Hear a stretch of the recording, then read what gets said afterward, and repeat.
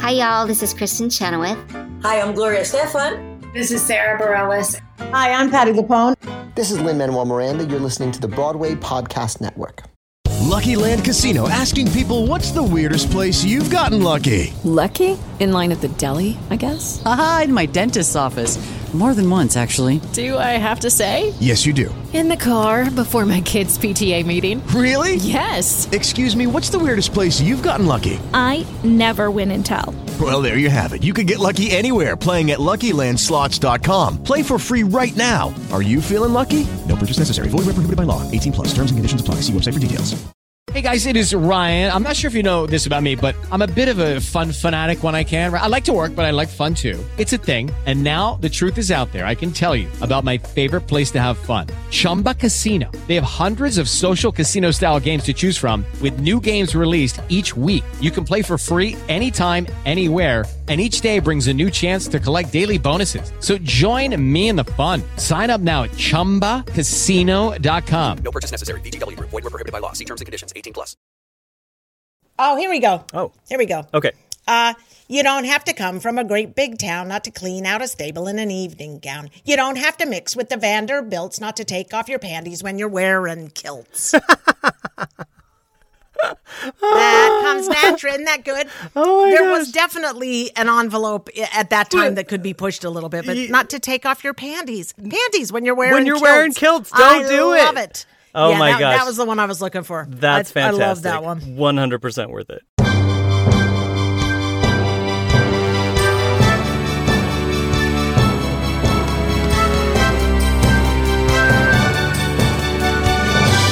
Welcome, everybody, to a musical theater podcast where we discuss the cultural and emotional impact of some of our favorite musicals in theater history. My name is Jeffrey Scott Parsons. You can call me Jeff. Today, we are covering the classic musical Annie Get Your Gun with someone who might just be the closest thing to having Merman herself on the show. She's got the voice, she's got the knowledge, and best of all, she might not tell you to go yourself as much as Ethel did. Everyone, please welcome Klea Blackhurst. Oh, thank you, Jeff. I'm so happy to be here. This is exciting. This is my era right here. We can talk it through. We'll be surprised at how much knowledge is tucked away in there that I just was waiting to get out, so hit me. Oh, hey, well, okay, so let's start right off the bat. And when did you realize you had this connection with Broadway legend Ethel Merman? Because it does feel like a connection to me. It is. I grew up in Salt Lake City, which is and my mom she passed away in 2018, and up until that point, just a couple years before that, she was a community theater actress in Salt Lake, and she never wanted to be a pro. She just did not like auditions, not like them, she didn't she just didn't want to do them. I mean, that took her out of the business right away. Yeah, I hear you, girl. But she had done lots of stuff. And one of the famous things is she was pregnant with me when she played Ado Annie. What? And so there's this little pregnant girl singing I Can't Say No. And that's a famous family. Mm-hmm. That's good family lore. And so she had a lot of show albums, which I find, kids who love musical theater, a lot of time, those of us growing up will say, oh, my parents had this collection. So good point. my three favorite albums were Half a Sixpence with Tommy Steele, I Do with Robert Preston and Mary Martin, and Annie Get Your Gun, the original 1946 with Ethel with the squirrel rifle and her moccasins and buckskin dress. What? I had no idea. Full body chills. Yeah. So that's kind of that's the real sound print around what I love about all of this. Whatever those three things have in common, you could kind of come down to me. I don't sing things in a certain key. I sing things in a certain tempo. It's that's my setting. B flat, I don't know, but could we take it about here? So anyway, that's that. It's not until junior high school, maybe, when I got my hands on Gypsy, that I sort of put the dots together between Annie Oakley and Rose. It's the voice is this really specific thing. Yes. But in terms of Annie Get Your Gun and that album in my house growing up, My mom sounds like that in real life when she was singing. Really? And she sang with oh yeah, that same kind of belt, that same kind of thing. So she sounds like that when I go to rehearsals with her as a little kid or her singing group gigs, as I was growing up. And then Ethel Merman sounds like that on the record. That's just what a woman's voice sounds like to me. So the sopranos come in much later because if the song was kind of slow on a record, I just pick the needle up and go to the next one that was fast. Please. Yeah. Next, please.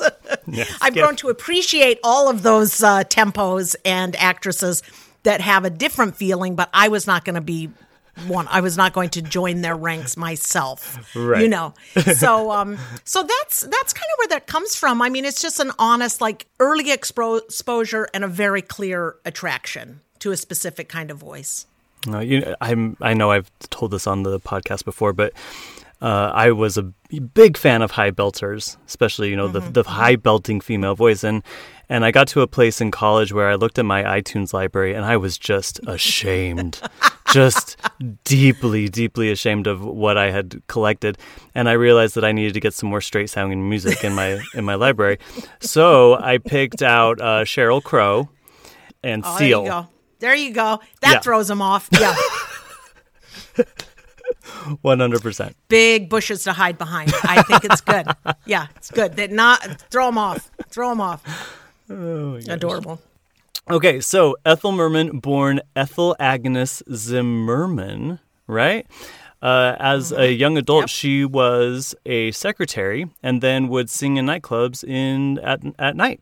That's right. She was an excellent, not just a secretary. She really excelled at the Pittman method of shorthand and was an incredibly fast typer, and she kept up her typing all through her life. And so she was like a really, really, she had her skills ready. Yes. Her boss was this Caleb Bragg was his name, and they ran a vacuum booster brake company in Long Island where she lived. So she could wake up late. Of course, it was Long Island, right? Of course, where she lives. So she gets herself home at night. She lives with her parents all the way through her early successes. Oh wow! Because she's just an only child, and they love her, and everybody's fine over there. And so she would wake if she came in late. He sort of had late hours himself. He wasn't always totally punctual. Right. So if he wasn't there, she would take a quick nap in the ladies' room, and the girls would look out for her and say, "He's here, he's here." And she'd get up and, brush off her dress. Get that hair in place. So yes, the skills, the secretarial skills are definitely part of it, including in her early successes also taking notes in shorthand with changes that are happening in the script and stuff. And then she would go home, type them up, and bring them back to rehearsal. So that's not an insignificant fact in how she was just practical. Right. And disciplined. Very disciplined. Yeah. Very disciplined and very, what you saw is what you got. The Zimmerman happens, I'm sure you have this in your research. It's like the name is so long. Yeah, it's not going to fit on the marquee, folks. Not going to fit up there. So she takes off the Zim, and it has two N's. So she takes off the final N and puts it up there, in respect to her father. It's like she didn't want to totally destroy the name, although it's pretty destroyed. But anyway, it's not there, a different. Right? Yeah, it's in there. And I mean, I did read that she had the chance to use her mother's maiden names, right? But she didn't. And she wanted to pay respect to her father, and it's it's not as bad as Judy Garland, right? No. No. Little Frances, gum. It was a good one to get rid of gum. You can't even take off the final M and come up with anything good. It's no, we gum. don't. We don't want to think of gum in the bottom of a urinal when we think of Dorothea von Oz. No, we don't. All right, so Ethel, I mean, this voice, right? As soon as people hear this voice, as soon as composers start hearing this voice, they want to write music for her. But my question is, I guess, how much of her success was the fact that at this time there was an amplification? Well, you've landed on exactly, you've landed on it. Prior to Merman, probably the most successful stage persona woman is Marilyn Miller, who is a soprano, and she's sort of this lilting, wonderful, strong, she was beloved, right? Right.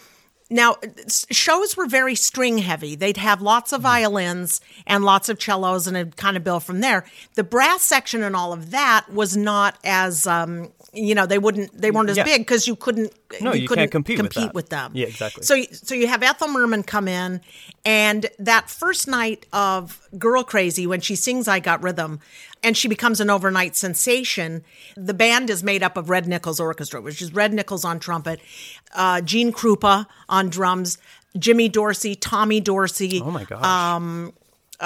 Who else was in there? There's a couple more really famous people, and she was able to compete with them. So this was sound wise. So you get this really like brassy sound, and you get her coming out over it, and it just wasn't something that voices just didn't do that. So she was like hitting the back. I've stood on that stage many times. It's now the Neil Simon. It was the Alvin. In that, I'm sure the deck has been replaced hundreds of times since 1930, but the airspace is the airspace, Right. And so you can feel where the back of the house is, and she could get there with no problem. Many years ago, I got the original I Got Rhythm charts from the Gershwin estate and asked if I could use them on a concert, and they let me get them. Oh, great. There's only one way to sing those charts, and it's loud, louder, and a little bit louder. There is no chance for any nuance. It's not possible because there's a ba, ba, ba, ba, and your voice is like on that C, holding the note, blah, blah, blah. So I think she develops a certain kind of voice based on what you become successful doing. This is what audiences wanted from her, and this is what she was going to give them. And she was incredibly gifted at it. She really was. And then the imitations start coming along after that. But she's kind of the first voice really to like set that as a star, you know. She's the first one to come. And as a stage presence, too, right? Like, her voice wasn't the only thing reaching the back of the house. She had this larger-than-life persona that everybody could enjoy in that theater. Yep. You can see it. Thank goodness she made enough movies that in the 30s that we can see she wasn't successful and embraced by Hollywood. They didn't know what to do with her exactly. But when you watch these movies, she does 2 with Eddie Cantor, one with the Ritz brothers that's terrible. I mean, they're not great movies, but watching them is fantastic because you can see what it was that was so special. One of the things in particular, you'll read all the time places that her eyes would flash. And so I started noticing in the films, she does this thing where she'll look like right to left and back to right really fast. And I thought, I'm sure in a Broadway house in the back, it's that flash of white, of her eyes. And I thought, you can see it in the movies, like tempered a little bit, but you're like, oh, that's what that would be. You would be getting that.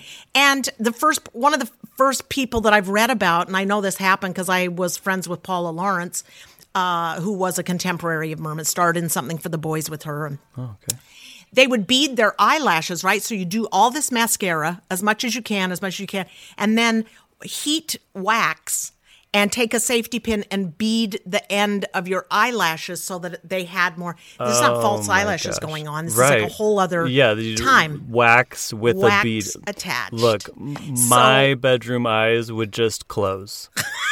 Like, there's no way they'd even be open with all that stuff on the lid. I know. I mean, it's just crazy when you think of those things, but we were just it was a different time. That's what I think people forget, like, Merman. Okay, so, well, if Merman went to an audition today at Ripley Greer in the fluorescent light, she would not be given the time of day. But this is the biggest Broadway star we will ever know because Broadway has branched out so much. You can't have 15 hit shows. Right. Because a hit wouldn't be counted. You just wouldn't have them anymore. But she had them because it was a different time. What a hit was something that ran for more than 6 months because shows didn't run for a year. And they all closed down in the summer. So everything got a restart because of air conditioning. Really? Everything got... Of course, but I didn't even think about this. That's why in the 30s you'll see, this show played 300 performances or 100 performances. Yeah. And they get racked up as a hit because they'll go, well, we closed for the summer. Exactly. That's why there were all these stars on the Straw Hat circuit, right? They could go to Algonquin, Maine and do a show, or the Cape Playhouse and do a show, because they're all leaving the city. Yeah, for because nobody wants the summer, to be in there. Nobody wants to be in that and nobody heat. would go to the theater because it was like excruciatingly hot. Exactly. So it was just a different time, a different world that we forget to sort of take into account. Yeah, the context is just so important. The context of what was different. Exactly. Yeah. Now, I remember talking to you, and you said something super interesting. In like the same way that we play 6 Degrees of Kevin Bacon, Ethel Merman is connected to everybody in musical theater. Yes. 20th century musical theater, especially from a not even joking standpoint, but from a historic standpoint, you can get to anybody in musical theater in America in the 20th century through Ethel Merman. Wow. I'm older than you are, right? Mm-hmm. But by the time I'm becoming, she's still on TV shows as a guest star on Love Boat and Fantasy Island and stuff when I'm coming up. So we're seeing her. In fact, there's a fabulous clip of her on The Muppet Show where Fozzie Bear, the agent, turns him down and he's really sad and depressed. And she sings to him, now listen, there's no business. She sings really quietly, really softly, trying to cheer Fozzie Bear up. And I'm like, adorable. Okay, here's this moment where she was still part of the popular culture. Mm-hmm. Right? But even by that point, when I'm seeing her at the end of her life on television doing these things, she's a different being. She's this like, she's kind of this like a caricature of herself. That's right. And you forget, you have to go back into the 40s and 30s and 50s even, when you realize Cole Porter wrote 5 scores for Ethel Merman. 5. Now, everybody thinks of him as the bon vivant, rich Yale man with all the sophisticated. He loved writing for her. 5 shows. Wow. That is not insignificant. That's like, okay, all of the composers, Irving Berlin had a famous quote about, she can make a good lyric great, and you better write her a great lyric because everybody's going to hear it all the time. Right. You're always going to be able to hear it. Absolutely. So that's I think that's a very exciting thing to have George Gershwin, Ira Gershwin, Cole Porter, Irving Berlin, Julie Stein, all these incredible talents. Now, have you ever done Annie Get Your Gun? I've done Annie Get Your Gun. Interestingly to me, I have not played Annie. What? I for a number of years did a concert version of it where there was sort of the backstory was being told and then the songs were being done with symphonies, right? So I played it in that context. Mm-hmm.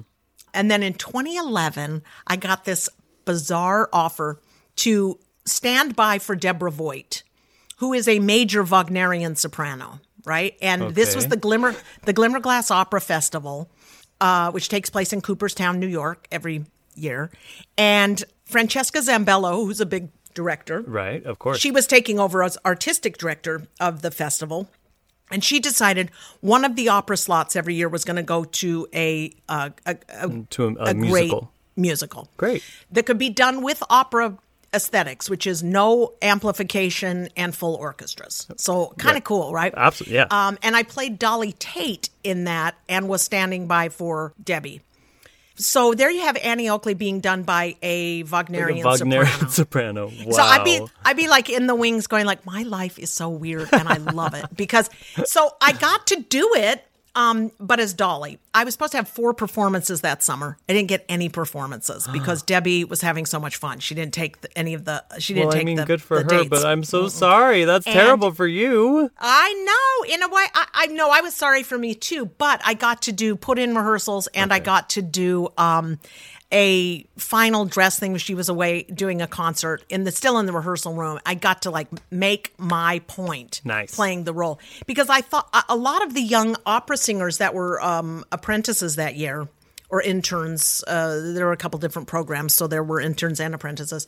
I didn't feel like they were giving the respect. Compared to an opera, I felt like they were just treating this like it was like child's play and like a nursery rhyme, like stupid. And I'm like, no, it's stupid if you don't fill it and you don't respect it as like the piece of art that it is. Right. And so I I did this run through and I was very proud of like the response people were having to it, because it's like, not on my watch. You're going to talk to Annie right now. Yes. And she's going to talk in your face. Here we go. I so love that. Yeah, that was really fun. I had a great time doing that. So I have done it, but not in quite the way you would expect. Yeah, definitely not. Or that I would expect. No, definitely not in the way that we'd expect. Now, have you ever done a production of it? Okay, so yes, this show is interesting for me. So I remember seeing a national tour of it with Rita McKenzie back in the day when I was little.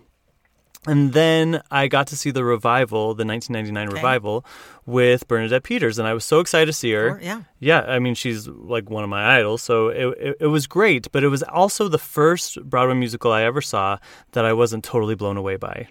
You mean that one? That one with Bernadette? Yes, that one with Bernadette. Yeah. It was the one, I saw it and I was like, I guess I'm not going to be completely blown away by every musical I ever see on a Broadway stage. Cut to me then doing 2 consecutive productions of it back to back with different teams, different creative teams, and absolutely loving it. So, I mean, it's an interesting journey for me. Now, which scripts? The 99 revival. Okay, that revival. Yeah, for both. Because then we have 3. We have the original 46. Right. We have the 1966 revival. Exactly. Which basically takes out Winnie and, what's the daughter's name? Yeah, Winnie and Winnie Tommy. and and Tommy. Right. And takes out that storyline completely. Yeah, it's gone. And adds Old Fashioned Wedding, one of the great Irving Berlin double songs, right? Which, come on. So there's been some futzing around, and your revival that you're talking about also moves things around quite a bit. It opens with a slowed down. There's no business. Yeah, with Tom Wopat. Exactly. Back to the audience turning face front. Tom Wopat. So, is there anything better? It's hard. It's hard to you can't just globally speak to this piece, because it's like, well, maybe you really miss Winnie and Tommy and you're very upset at the 1966, or maybe you're over it by the time we get to Bernadette Peters, or and whatever. And I'm getting a little ahead of myself, but the movie version.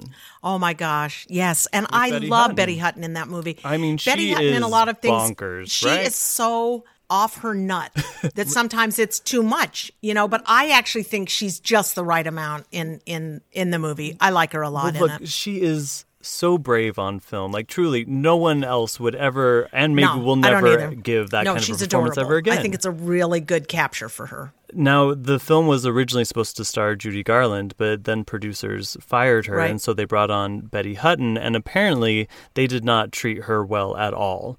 And so the fact that she was able to give that kind of a performance with so much joy and so much, love is a real testament to her, because truly everybody treated her terribly. Yeah, just turning it on for us all these generations later to say what a great job she did. Exactly. And not bringing the day in to go like, everybody here hates me. Mm-hmm. And you do see, they have, two or three big numbers filmed of Garland doing it. Right. And she does look, spent and a little bit in trouble. That's the right way of saying it. So, it's like, well, there again is another one that you're like, yes, we all would have loved to have seen that film, but it wasn't able to be made. You flash forward a little bit, and when they were trying to replace Angela Lansbury in Mame on Broadway, Judy Garland really wanted to do it, was desperate to do it. They wanted her to do it, but ultimately the producers wouldn't do it because just of her history. But they're like, we cannot count on this 8 times a week. It's not going to happen. And in your heart of hearts, and apparently it destroyed Judy Garland, whatever. In your heart of hearts, they were right. Yeah. As much as I want to say, forget the original cast of Dreamgirls, the show that I want to go back in time and see is Judy Garland and Mame. Yes. They made the right call. They made the right call. It wouldn't have been able to sustain itself. So these things happen on the different planes of existence that they happen on. Absolutely.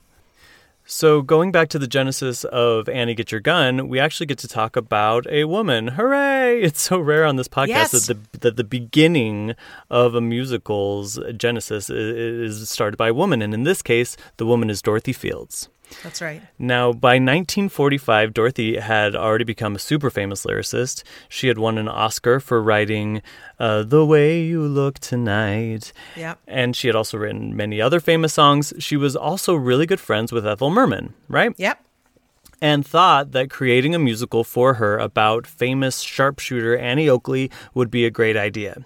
So she ends up pitching the idea to Rodgers and Hammerstein. Correct. Not to write it, but to produce it. They were enjoying this, monumental success because of Oklahoma and were looking to start being producers, not just writers.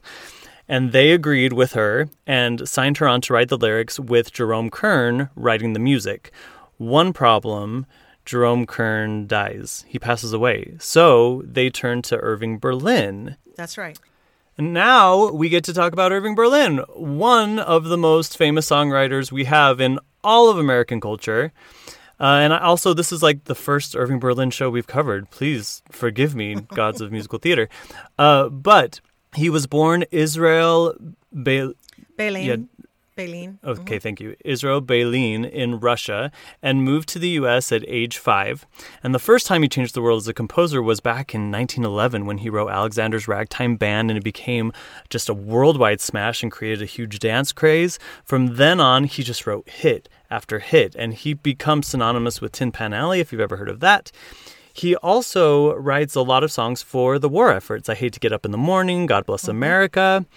And he also wrote quite a few musicals. The Coconuts with the Marx Brothers, very early on. Louisiana Purchase, which has just an adorable score. As Thousands Cheer, which is a review and has some really profound moments. Supper Time.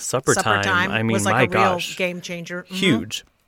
But post-Oklahoma, he was pretty intimidated by what a musical theater score now needed to do for characters and plot. So Rodgers and Hammerstein really had to convince him to do it. What's so crazy, though, is he more than stepped up to this challenge. This score is completely packed with showstoppers. Oh, my gosh. He wrote, I think it was in 18 days, he wrote 11 songs. Oh, my gosh. Or 11 days, he wrote 18 songs. I'm inverting those numbers, but either way, it's impressive. And every song in this show is a hit.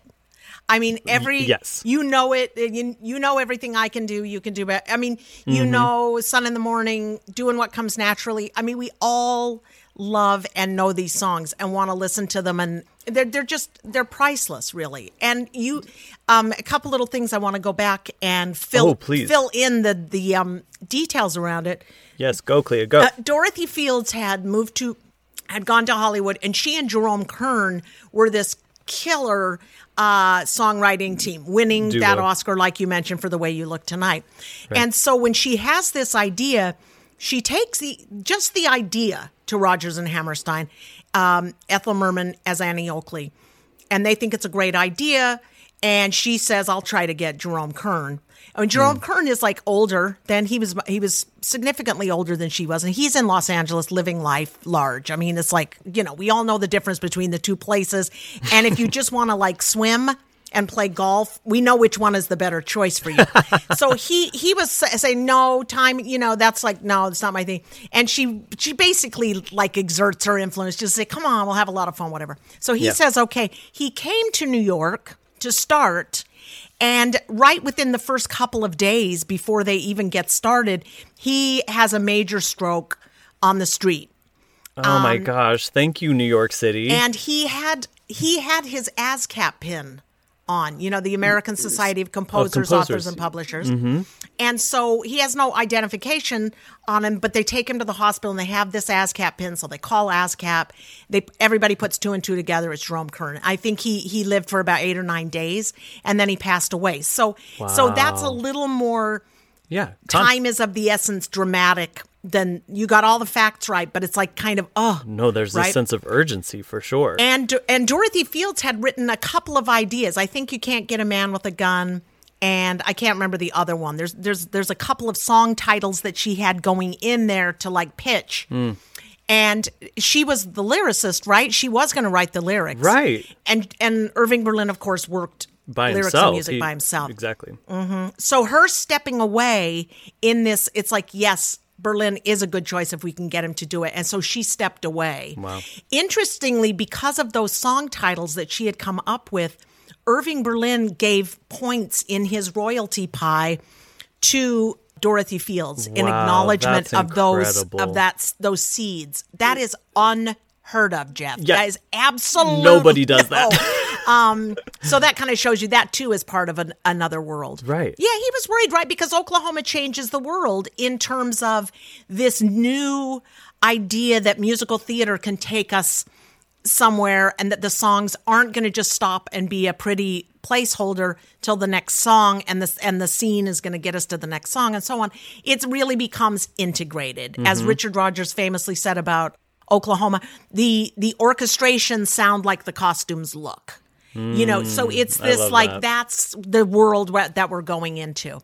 So yeah, and then after, before all that crisis, it was after Jerome Kern is on board, Dorothy's on board, Rodgers and Hammerstein are on board. Dorothy Fields went to Ethel Merman and pitched the idea in the hospital. She had just given birth to her baby, her second child, Bobby. And she's had a C-section. She's in the hospital. She's like, well, and Dorothy Fields comes in with this great idea, He's like, and picture so because it. of their, picture this. You're Annie Oakley. That was it.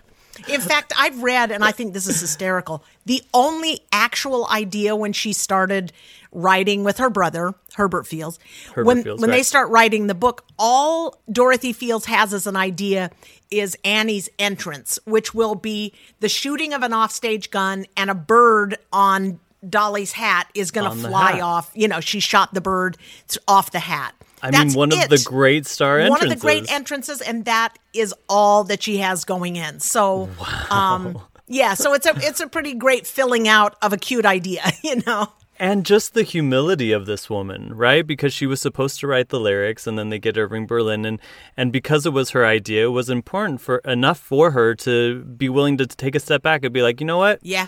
You got the lyrics, you got the music, I'm going to write the book. And so she does with her brother. That's right. And she knew how to do that. And her brother Herbert Fields was one of the successful libretto writers. So book writers, right. Together they were able to do, a great job. With great characters like Annie Oakley. Let's talk about her now. All right, okay. Annie Oakley, real life person, born Phoebe Ann Moses. I'm not making this up. Phoebe Ann Moses, called Annie by her family. She had a bunch of siblings. There were 6 of them. And at the age of 6, Annie's father, Jacob Moses, dies of pneumonia and leaves their mom, by herself to raise these kids. She marries a few other times to try and, better their way of life. But it ends up being Annie who provides for the family because she was just born with this incredible gift of shooting guns. Yeah. She doesn't know where it came from.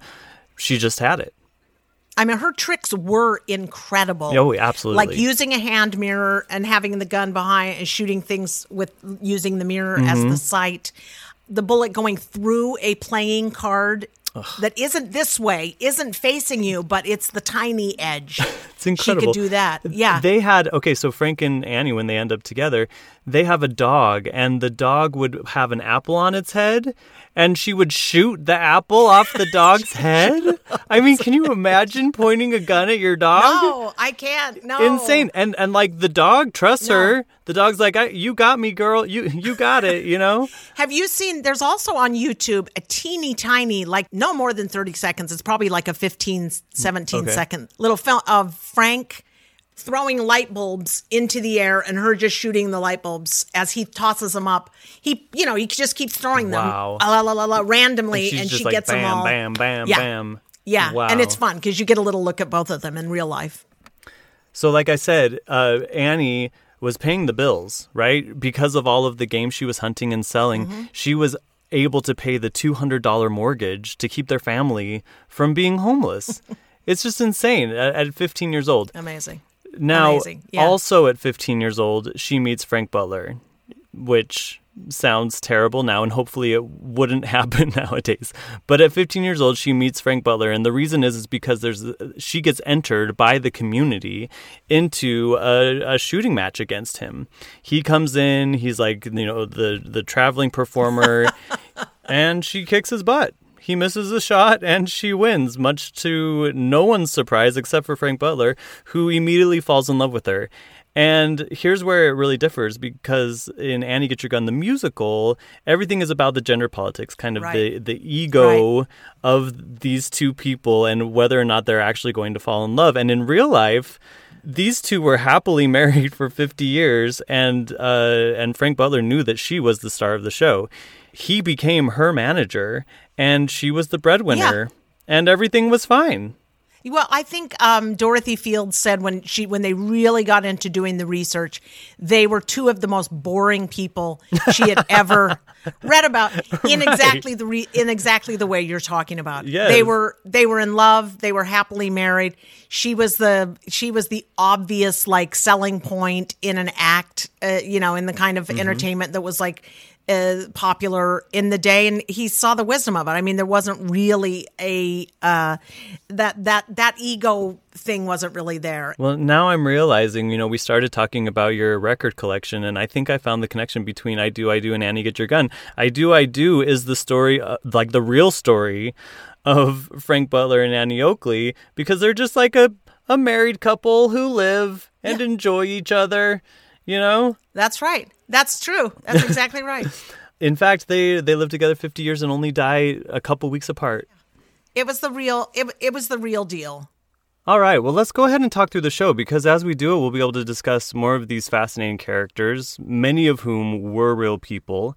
Heads up, Annie Get Your Gun is one of the few musicals in theater history that has Indigenous representation, so we will be talking about Native Americans. Mm-hmm. It's one of the reasons why the show probably has been rewritten as many times as it has, is because we keep learning about how that representation deserves to be seen on stage. So for that very reason, we'll be discussing the 1999 revival script, because it seems to be the most politically correct. The show begins, like you said, with There's No Business Like Show Business.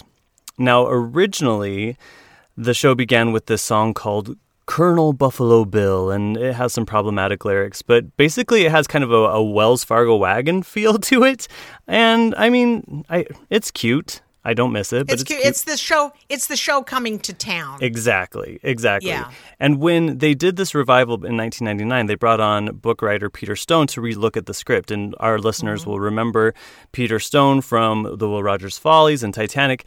And he uses one of his favorite devices in this new script, which is a show within a show. So during this big opening number of There's No Business Like Show Business, he is saying, all right, here we are, this troupe of players. We are going to be presenting our version of the romance of Frank Butler and Annie Oakley. Right off the bat, they're saying, this is our version of it.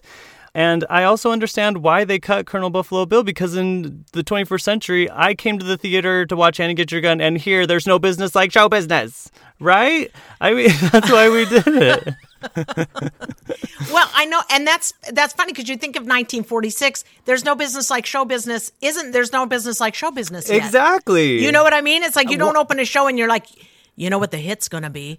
Is this what, what's going to become an actual anthem for our business is nestled somewhere in this show. About Amen. 4 numbers in. I mean, it's not buried deeply, and Annie doesn't really sing it. Right. It's just the guys. It's the guys. I mean, she does a great reprise, which I love. Hers was like, instead of even in a turkey that will fold, you may be stranded out in the cold, still you wouldn't trade it for a sack of gold. Her variation is, how I wish the folks at home could only see what's come to this girl, how proud they'd be getting paid for doing what comes naturally. Aww. I love that. So that's when I great. do, obviously, I have an Ethel Merman show, and I close with that, and that's the version of it. Because I love that. I wish the folks at home could see what's come to me by just doing what comes naturally. Right. Oh, that's so beautiful. I love it so much. It's better than a turkey will fold.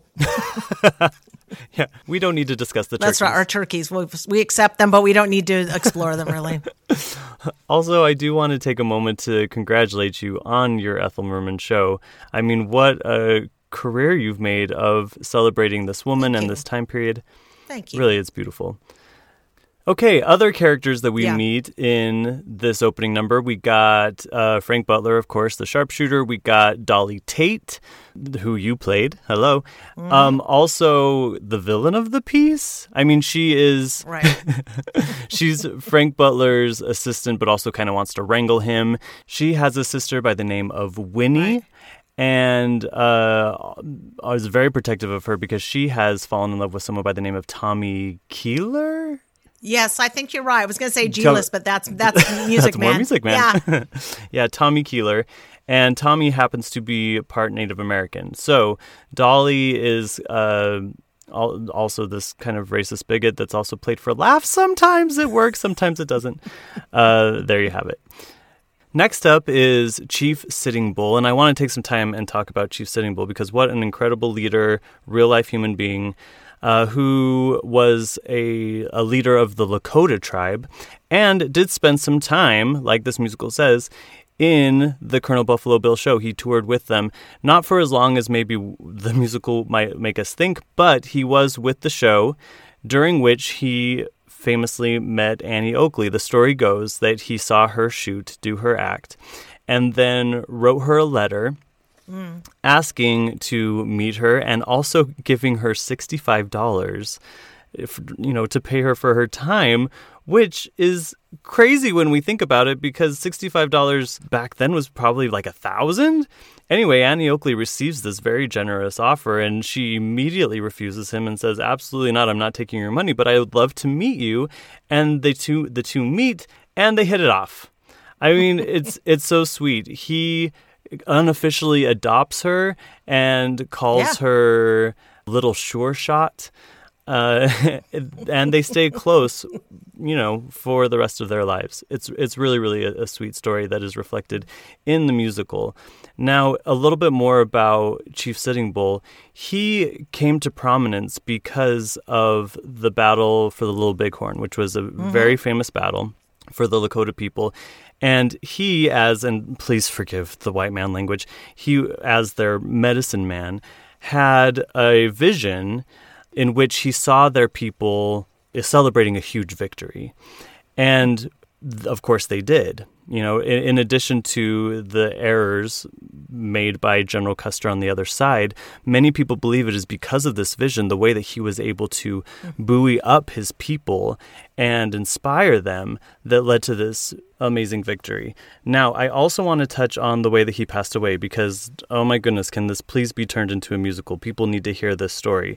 Basically, what happened was the U.S. government went against a treaty. Surprise, surprise.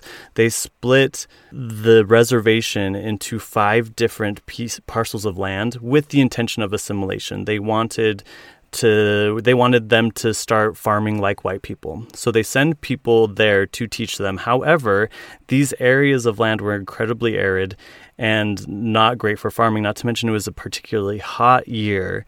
And so what the tribe ended up doing was turning to dance. They started doing what was called the ghost dance. And the intention of this dance was to end colonialization, to get the gods or the spirits to stop the U.S. government from continuing their colonialization. This freaked out the U.S. government. They sent troops. Long story short, a gun goes off and Chief Sitting Bull is shot. Shame on us. I mean, can you believe that story? It's wow. Insane. I would love to see that brought to life on stage because, wow, what a story that we need to be reminded of. Yeah, that we can tackle things like that now. Oh, we absolutely can. That's tragic. That's horrible. And I do think that in this piece, Chief Sitting Bull is a charismatic person with a lot of wit, and it then falls upon us as creatives to make sure that it is cast correctly.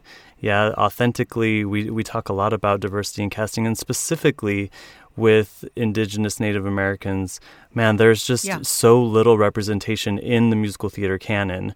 They deserve to be represented correctly. And I believe the original production and the revival had Harry Belliver, who was an Indian. I'm not sure which tribe he was. So they were only able to get that much right then. Right. Totally. But we've learned as we go that's like, okay, And now I don't think, well, certainly the production I had did not have an authentic chief sitting bowl. Yeah, they did not have an authentic sitting bowl. Yeah. But and then so was I'm an Indian too just cut? Yeah. I think I remember that. Okay. I'm an Indian too is a song that was written, but like when you look at it, those lyrics just can't be rescued, and so they cut that, but maintained the really beautiful relationship between Annie Oakley and Sitting Bull, and so I feel like there's nothing lost. Right. I also want to give a shout out to a theater company in Los Angeles called Native Voices. I've been there a couple times. They perform in the Gene Autry Museum, which is like right across the way from the LA Zoo. And a great theater company dedicated to telling the stories of indigenous Native Americans using performers who also share that lineage. So you sit down, you open your program, in every bio is the tribe from which that performer stems. And sometimes these performers have been on Broadway, sometimes they're just local community members, but they are all coming together to tell the stories of these underrepresented people. They create their own scripts? Well, these are original shows? Right. Sometimes you'll see Measure for Measure, but it's set on an Indian reservation or whatever it is. It's always been a really interesting, original experience, a little rough around the edges sometimes, but that's also what makes it so original and feel so unique. I'm so grateful, and I think one of the big takeaways that I've always come away from when seeing their stuff is that you can find people to cast. You know? There are always going to be people who want to share their lineage, their history with these characters. Yes, and those parts should be their parts. You know, you're talking about revisions that address those problems and tries to fix them, you know, which is what we can ask for. Oh, absolutely. And I always quote this on the podcast from Brene Brown. It's not about being right, it's about getting it right. That's absolutely right. Hallelujah. Yes. I mean, and sometimes it takes a while, especially for us privileged white folk. And that's just the truth. Absolutely. Okay, so after this opening number, we've met everybody. Now it's time to meet Annie. And of course, the big star entrance, she comes out, she shoots the bird off of Dolly's hat. And she's like, "Why do you have a bird on your hat?" And she's like, "It's fashionable. I sewed it up there." And she's like, "Well, you're going to have to keep sewing it up there because people like me are going to keep shooting it off." It's a fantastic moment. Now, she's there to sell her game to the owner of the hotel, Mr. Wilson. Mr. Wilson. And he agrees, and it says, "Looks great, I'll buy 24. And she's like, "Oh, fantastic." And then turns to her family and says, "Who do we know who can count to 24? And the great selling point on this game is they've been shot clean through the head. Yes, just the one shot. All the meat is good. That's all the meat is good. She gets them in the head. And that's why he that's why he is like, I'll take them all. Yeah. And then who can count to 24? It's so fantastic. Now, she is there with her 3 younger siblings who she's always looking after. And in this moment, they take the opportunity to celebrate the great tradition they have in their family of doing what comes naturally. I mean, one of the great songs. Every verse is just chock full of these super clever Irving Berlin lyrics. Yes. I'm so impressed because we often think of Cole Porter as the king of the witty lyric, right? Brush up your Shakespeare and kiss me, Kate, for example. And yet here in Annie Get Your Gun, Irving Berlin has doing what comes naturally. Can't get a man with a gun. Anything you can do. No business like show business in many ways. He out Cole Portered Cole Porter. Yeah, that's a really, really great point. So true. It's a fantastic score. He had nothing to worry about. Now, after doing what comes naturally, Mr. Wilson realizes that the person to compete against big shot Frank Butler is, in fact, this person standing in front of him, Annie Oakley. And so he gets her into this competition. The minute that she sees Frank Butler, however, she 100% fallen in love with him. Right. Yeah. He agrees to, beat her because, of course, a woman's not going to beat him. But as it happened in real life, she did. He misses a shot, and she wins. I want to say one thing about the production. It's a very, very famous thing. Yes, please. When Ethel Merman first sees Ray Middleton, Right. It's Frank Butler. you'll find this referenced a lot of places. It was called the goon look. And she sees him and just drops her jaw as wide as it can go and sort of let her whole body go. And it got a huge response. Oh. And she would hold it for a really long time, and it would just, the waves of laughter would just keep even happening. more. Yeah, Legend. I love when you read stuff like that, because you're like, it's like, oh, that's comic brilliance. It's like, it actually was comic brilliance. Yeah, So the goon look, you'll find it in Josh Logan's book, and it's referenced quite a bit. And it's kind of like, goon look. Yeah, that's a thing, the goon look. So, Like, boy, yo, yo, yo, yo, yeah, yo. yeah, exactly. Without the horn. Yeah. Right. So, but I stopped you. That was like a production thing, No. not a story thing. No, I love that. So when Frank and Annie have this opportunity to connect, Frank begins to tell her about the kind of woman that he would love to marry. And she is all pink and roses and gardenias in her hair and perfume water, everything that Annie Oakley isn't. And it kind of breaks her heart because she's madly in love with him and realizes that she's not his type, which leads her to sing You Can't Get a Man with a Gun. Which is a great song. I mean, great song. Irving Berlin, once again, just hitting him out of the ballpark. Has there ever been a better lyric than a man may be hot, but he's not when he's shot? It's fantastic. All 3 or 4. I just sang this recently on a Broadway program. You can't shoot a male in the tail like a quail. I can't remember there's a third one, but they're all fantastic. Right. They're really, and it's fun when you perform it. Now, this was a show, Bravo Broadway, that I do with my friend Scott Coulter, and it had 2 other women, Jessica Hendy and Kelly Rapke, and they really corner that market. Yeah, she's great. They corner the market kind of on that wicked, defying gravity kind of singing that is singing I am not capable of. I would never. No, I just wouldn't be able to do it. It wouldn't be possible.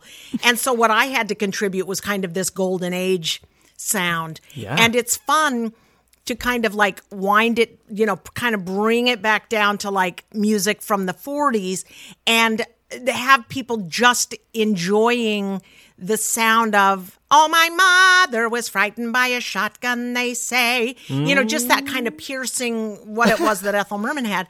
And listen to them really laugh at those lyrics for just how clever they are, And it's not about, it really has no pyrotechnics. It doesn't go higher than, it's not difficult to sing. Yeah, no gymnastics. It's difficult to remember. Oh, that's a but good not point. difficult to sing, Right. Right. So they're a blast. I find people really enjoy them because most of what we're hearing, most of what's popular now or what opens now are not things that have an AABA form for the song or, I mean, they do have a form. I'm not saying there's anything wrong with it. No. But they are not this kind of song. Yeah. Not... And I think in my being at the Opera Festival twice, once with Annie Get Your Gun and 2019 with Showboat, I think what's important among the 2 kinds of singers, musical theater singers, especially Golden Age stuff, and opera, is we have to remember to speak of them as an aesthetic difference, not a moral difference. Yes. An operatic soprano is not morally superior to a belter. Right. And being able to do high notes is not morally superior to excelling at low notes. Hallelujah. That's my 2 cents for the day. Yes. That's the main difference. Otherwise, you start getting into like, no, and you start forming this sort of political bond against the 2 where they don't meet. I don't really think opera and musical theater are related, but I think they live on the same street. And we need to keep their property values up so both are valuable and supported. That's kind of... Oh, my gosh. Klea for president. That's something I've learned to address. This is great. That's what I've learned to address as a belter and not get defensive when challenged about this. Because I had a high school teacher who wouldn't let me play MAME unless my parents agreed to have me take voice lessons because he said... she will not have a voice when she's 40 if she keeps she's singing gonna like hurt that. herself. Yeah, and so it came from a place of love, but no, there's a proper way to do this stuff, Exactly. Now, Annie joins Colonel Buffalo Bill's show. Yeah, all of the men encourage her to do so, including Frank Butler, much to, I guess, everybody's surprise, and much to her great excitement. So she joins. She takes the kids along. And speaking of belting, one of my favorite songs coming up, Moonshine Lullaby. It's beautiful. Just lovely. And you know, this song never got any airplay at the time. It was not a hit from the show because it was talking about alcohol, and moonshine was illicit alcohol. Of course. And so that kept it off the radio. Oh my gosh, I hadn't even thought of this. Right. We look at something like that now and we're like, you're freaking kidding me, right? Child's Play. Like, who no, cares? Everything else was a hit. Well, one of the other reasons I'm kind of obsessed with this song is because it is a lullaby, but when you listen to Ethel Merman sing it, nobody's falling asleep. Like, who are we kidding? Well, that's another thing I want to point out to you is if you compare, depends on which recording you grew up with. If you listen to the 1946 recording, none of what's present on the 1966 recording is there. In other words, it's still Clarion, but it hasn't become a tick yet. So it might be, for example, they say that falling in love is wonderful. She goes to the end, but in the 1966, it'll be, they say that falling in love is wonderful. You know, oh it has my gosh, right. Right? This is fantastic. It's like it's like the vocal equivalent of a bodybuilder. It's just been being built and built, so it's a little bit grotesque. It's Ethel by 66. And so I always advocate for the 46 because those things that you think are there are not there. So give that a spin, if you will. I totally will. But yes. Now, you just sang the refrain of the next gorgeous song that's coming up. They Say It's Wonderful. Oh. I mean, a beautiful, beautiful song.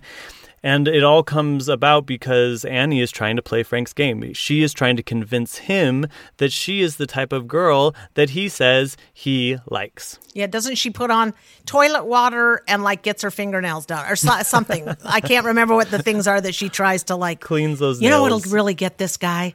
Cologne. Toilet water. Toilet water will do it. Let's just take a bath in that toilet water and call it a day. What's wonderful about Annie, though, is that even though she tries these certain things, she just can't help but be herself. Right, exactly. She is just unapologetically Annie. And I think it is what makes everybody fall in love with her. She can't help it. Yeah.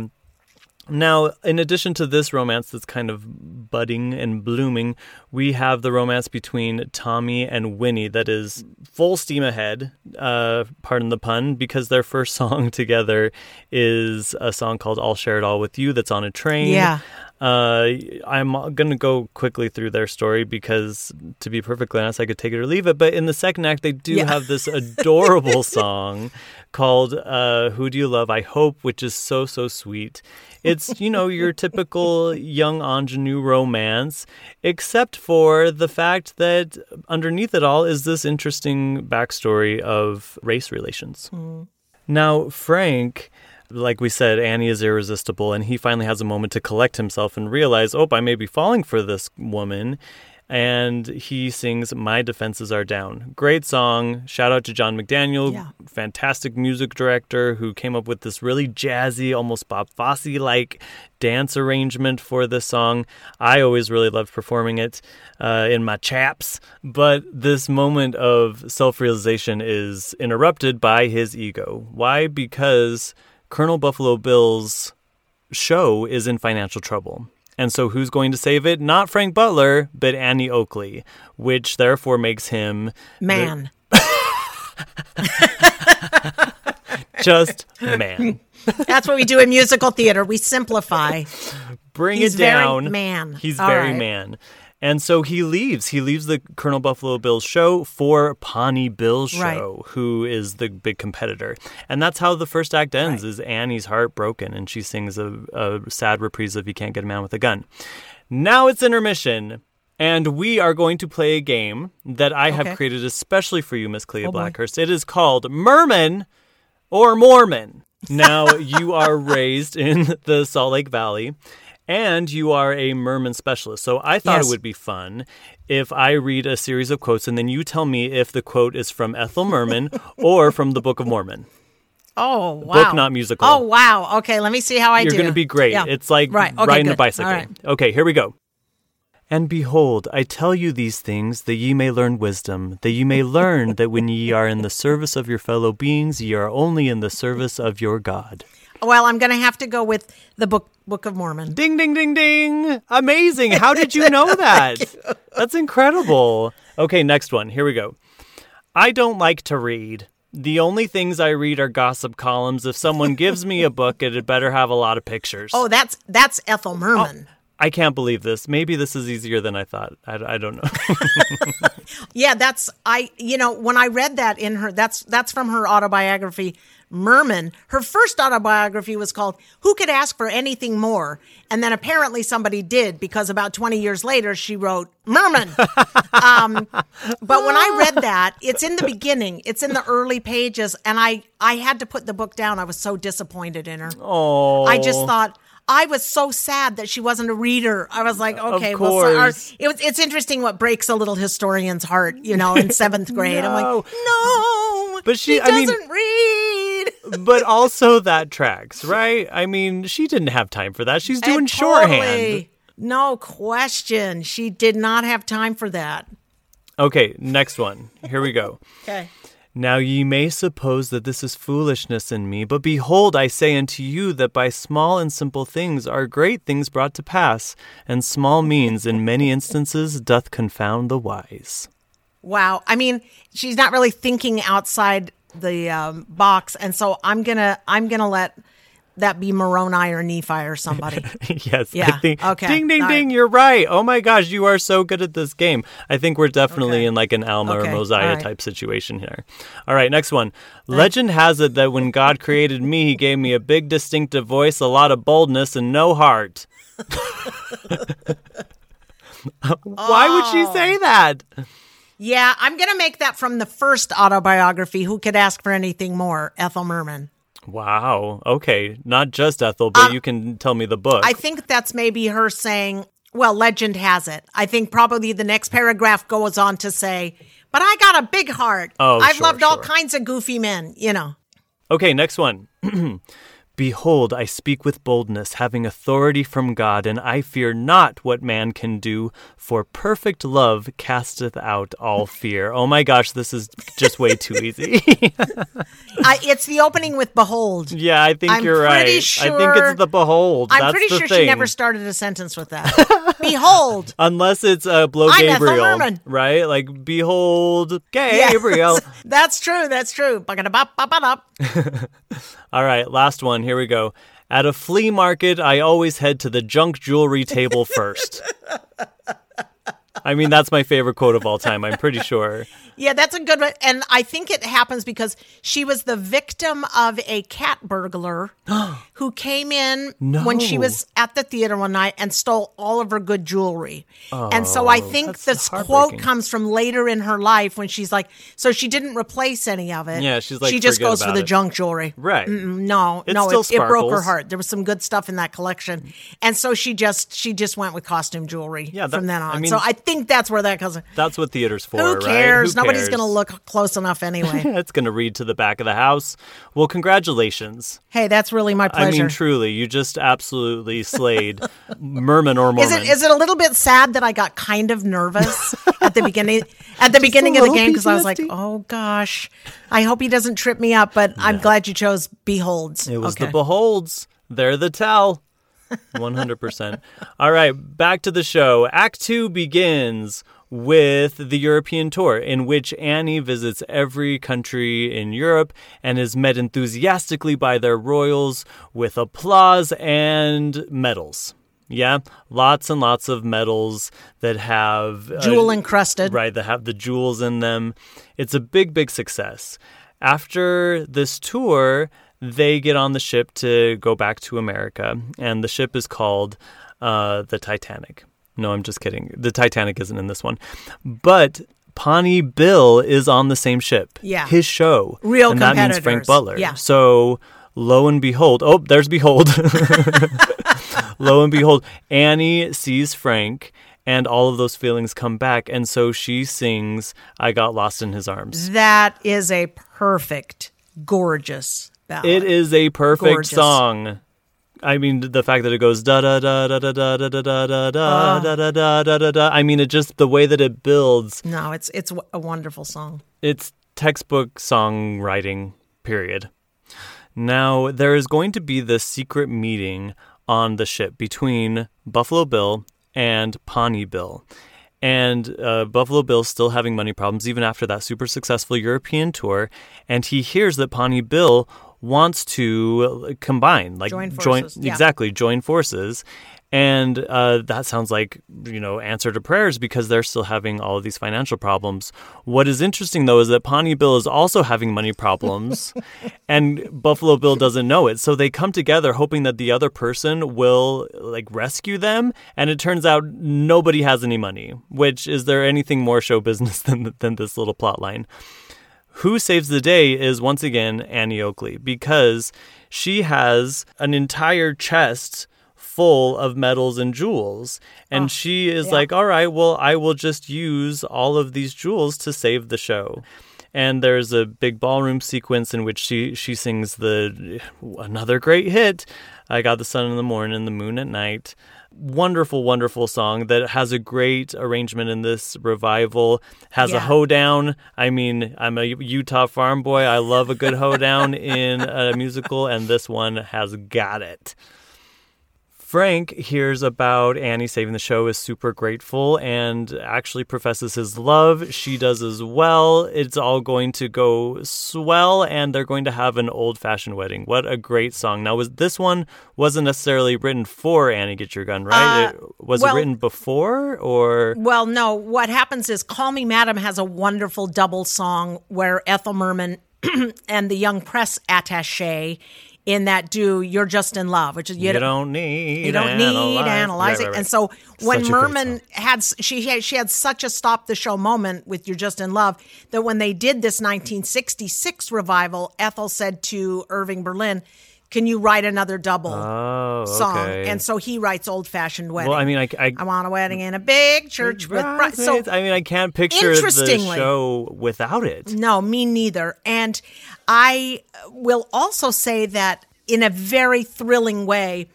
Old Fashioned Wedding. So it's like, we'll have an old fashioned wedding is the Frank, the slower one. And then we want a wedding in a big church. And then Call Me Madam, I hear singing and there's no one there against you don't need analyzing, right?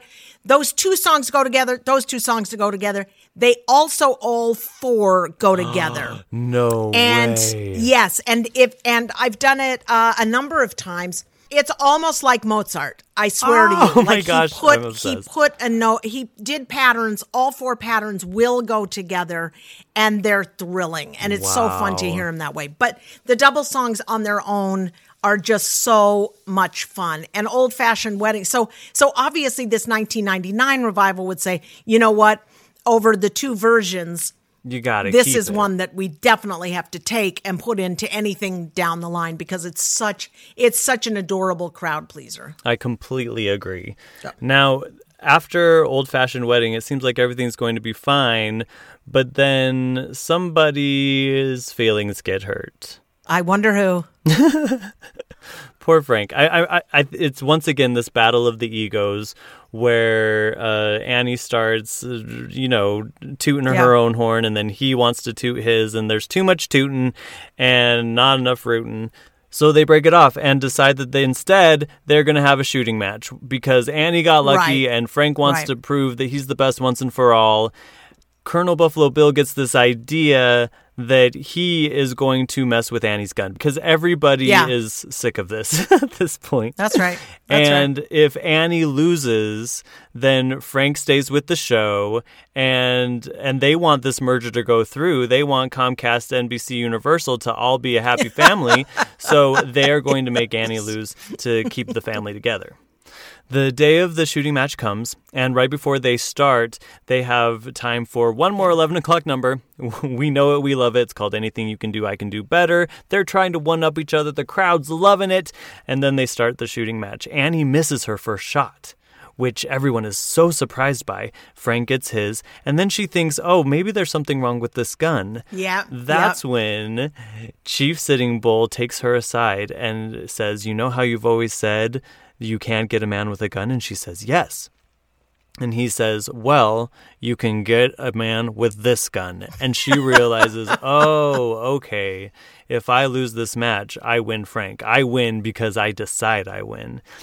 Frank kind of gets wind of this. He doesn't want to win because someone lets him win. And so when it comes time for his shot, he misses his shot on purpose. And now they're both missing their shots. Cute. Realizing that what they actually want is each other, not the match. So it's a tie, and these two are now equals.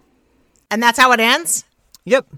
Well, I mean, okay. yeah, they are equals. It's a tie. I love it. Okay, it's really cute. That's cute. That's totally fine. It's a great update. That's, of course, in the original versions, she lets him win, and they live happily ever after. So very popular a in the revisal 40s. of male-female relationships is absolutely in order. And that's Absolutely. sweet. And then they live happily ever after and become then the they most sing boring people in the world. Well, not before singing a beautiful reprise of They Say It's Wonderful. Right. And we all live happily ever after. It's a great show. Once again, I don't know why I didn't like it, because now when I look back at this work and all of the choices that they made, I totally see why they made all of them, and I love them for it. And that often happens, doesn't it? We do something and we're like, oh, but I love it. This is my favorite part in something that we thought was absolutely stupid. I mean, maybe not stupid. Maybe that's strong words. But when we get inside of them and we get to live inside of them, a lot of shows that have like, quote unquote, made it over the years, we find something to love about it and we get kind of proprietary over it. Well, and it's one of the reasons why I do this on the show. Sometimes it's difficult to go through all of the plot of these shows, but I always find that when I do, I am left with this feeling of, oh, wow, I guess I love this show. It's really beautiful. Yeah, that's fantastic. That speaks to you. That speaks to you and your like an open heart, right? Because first of all, you push yourself through the experience, and not everybody would choose to go through an experience and come out changed on the other side. And I think you should take credit for that. Oh, thank you. That means a lot to me. And I hope that it means something for other people when they listen to these episodes, because if we can catch the inspiration of what these people were doing, I mean, I think it's worth it. This is our history. This is our legacy. And now we can make it even more beautiful. That's right. As always, if you have recommendations for shows you'd like us to cover on a musical theater podcast, you can always email me at amusicalpodcast@gmail.com. Don't forget to follow us on social media on Twitter and Instagram at A Musical Podcast. We also have a TeePublic store where you can buy merchandise like the one I'm wearing now, celebrating the show. Don't forget to subscribe to Patreon! You guys, we're going to have such amazing content this year, including a Sondheim tribute that's coming up in the next couple of weeks, starring original cast members of Merrily We Roll Along. What? It's going to be amazing. More than anything, I just love to connect. And speaking of connection, Klea, how do we connect with you? Oh, well, I have a website, which is... my friend Jim Caruso told me a website is now what a phone number used to be when we started our show. So it's KleaBlackhurst.com, KleaBlackhurst.com. And I do have Instagram and Facebook, and I'm challenged with those, but I have somebody helping me now, so hopefully. Aww. And I hope to have a very busy touring schedule this year, so you can always check out the upcoming performances on the website. And I'd love to see anybody there. Yes. And I'd love to see anybody who listened to this come over and tell me that's how we're connected. That would make me very happy. Oh, well, for everybody who's listening, I have been on the receiving end of the glorious talent that is Klea Blackhurst. So if you have an opportunity to see her, please take advantage. Klea, thank you so much for going over this with me. It's been a true joy. And my pleasure. Thank you for the invite, and it's been an absolute pleasure. And to everybody out there, just remember, there's no business like show business.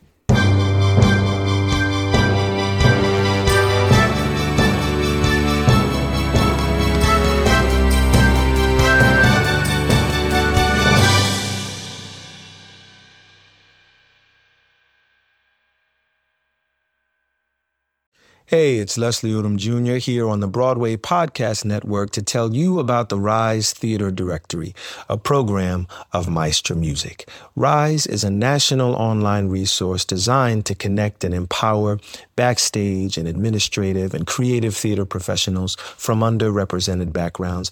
If you work or aspire to work in the theater community, this can help you find your next project. And if you hire theater professionals, search the Rise Theater Directory to find your next team. Create your profile now and get more information by visiting risetheater.org. That's theater with an RISETHEATRE.org, because only together we rise. Okay, round two.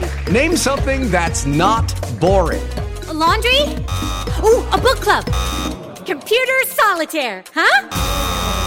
Ah, sorry, we were looking for Chumba Casino. That's right, ChumbaCasino.com has over 100 casino-style games. Join today and play for free for your chance to redeem some serious prizes. ChumbaCasino.com. No purchase necessary. Void where prohibited by law. 18+ terms and conditions apply. See website for details.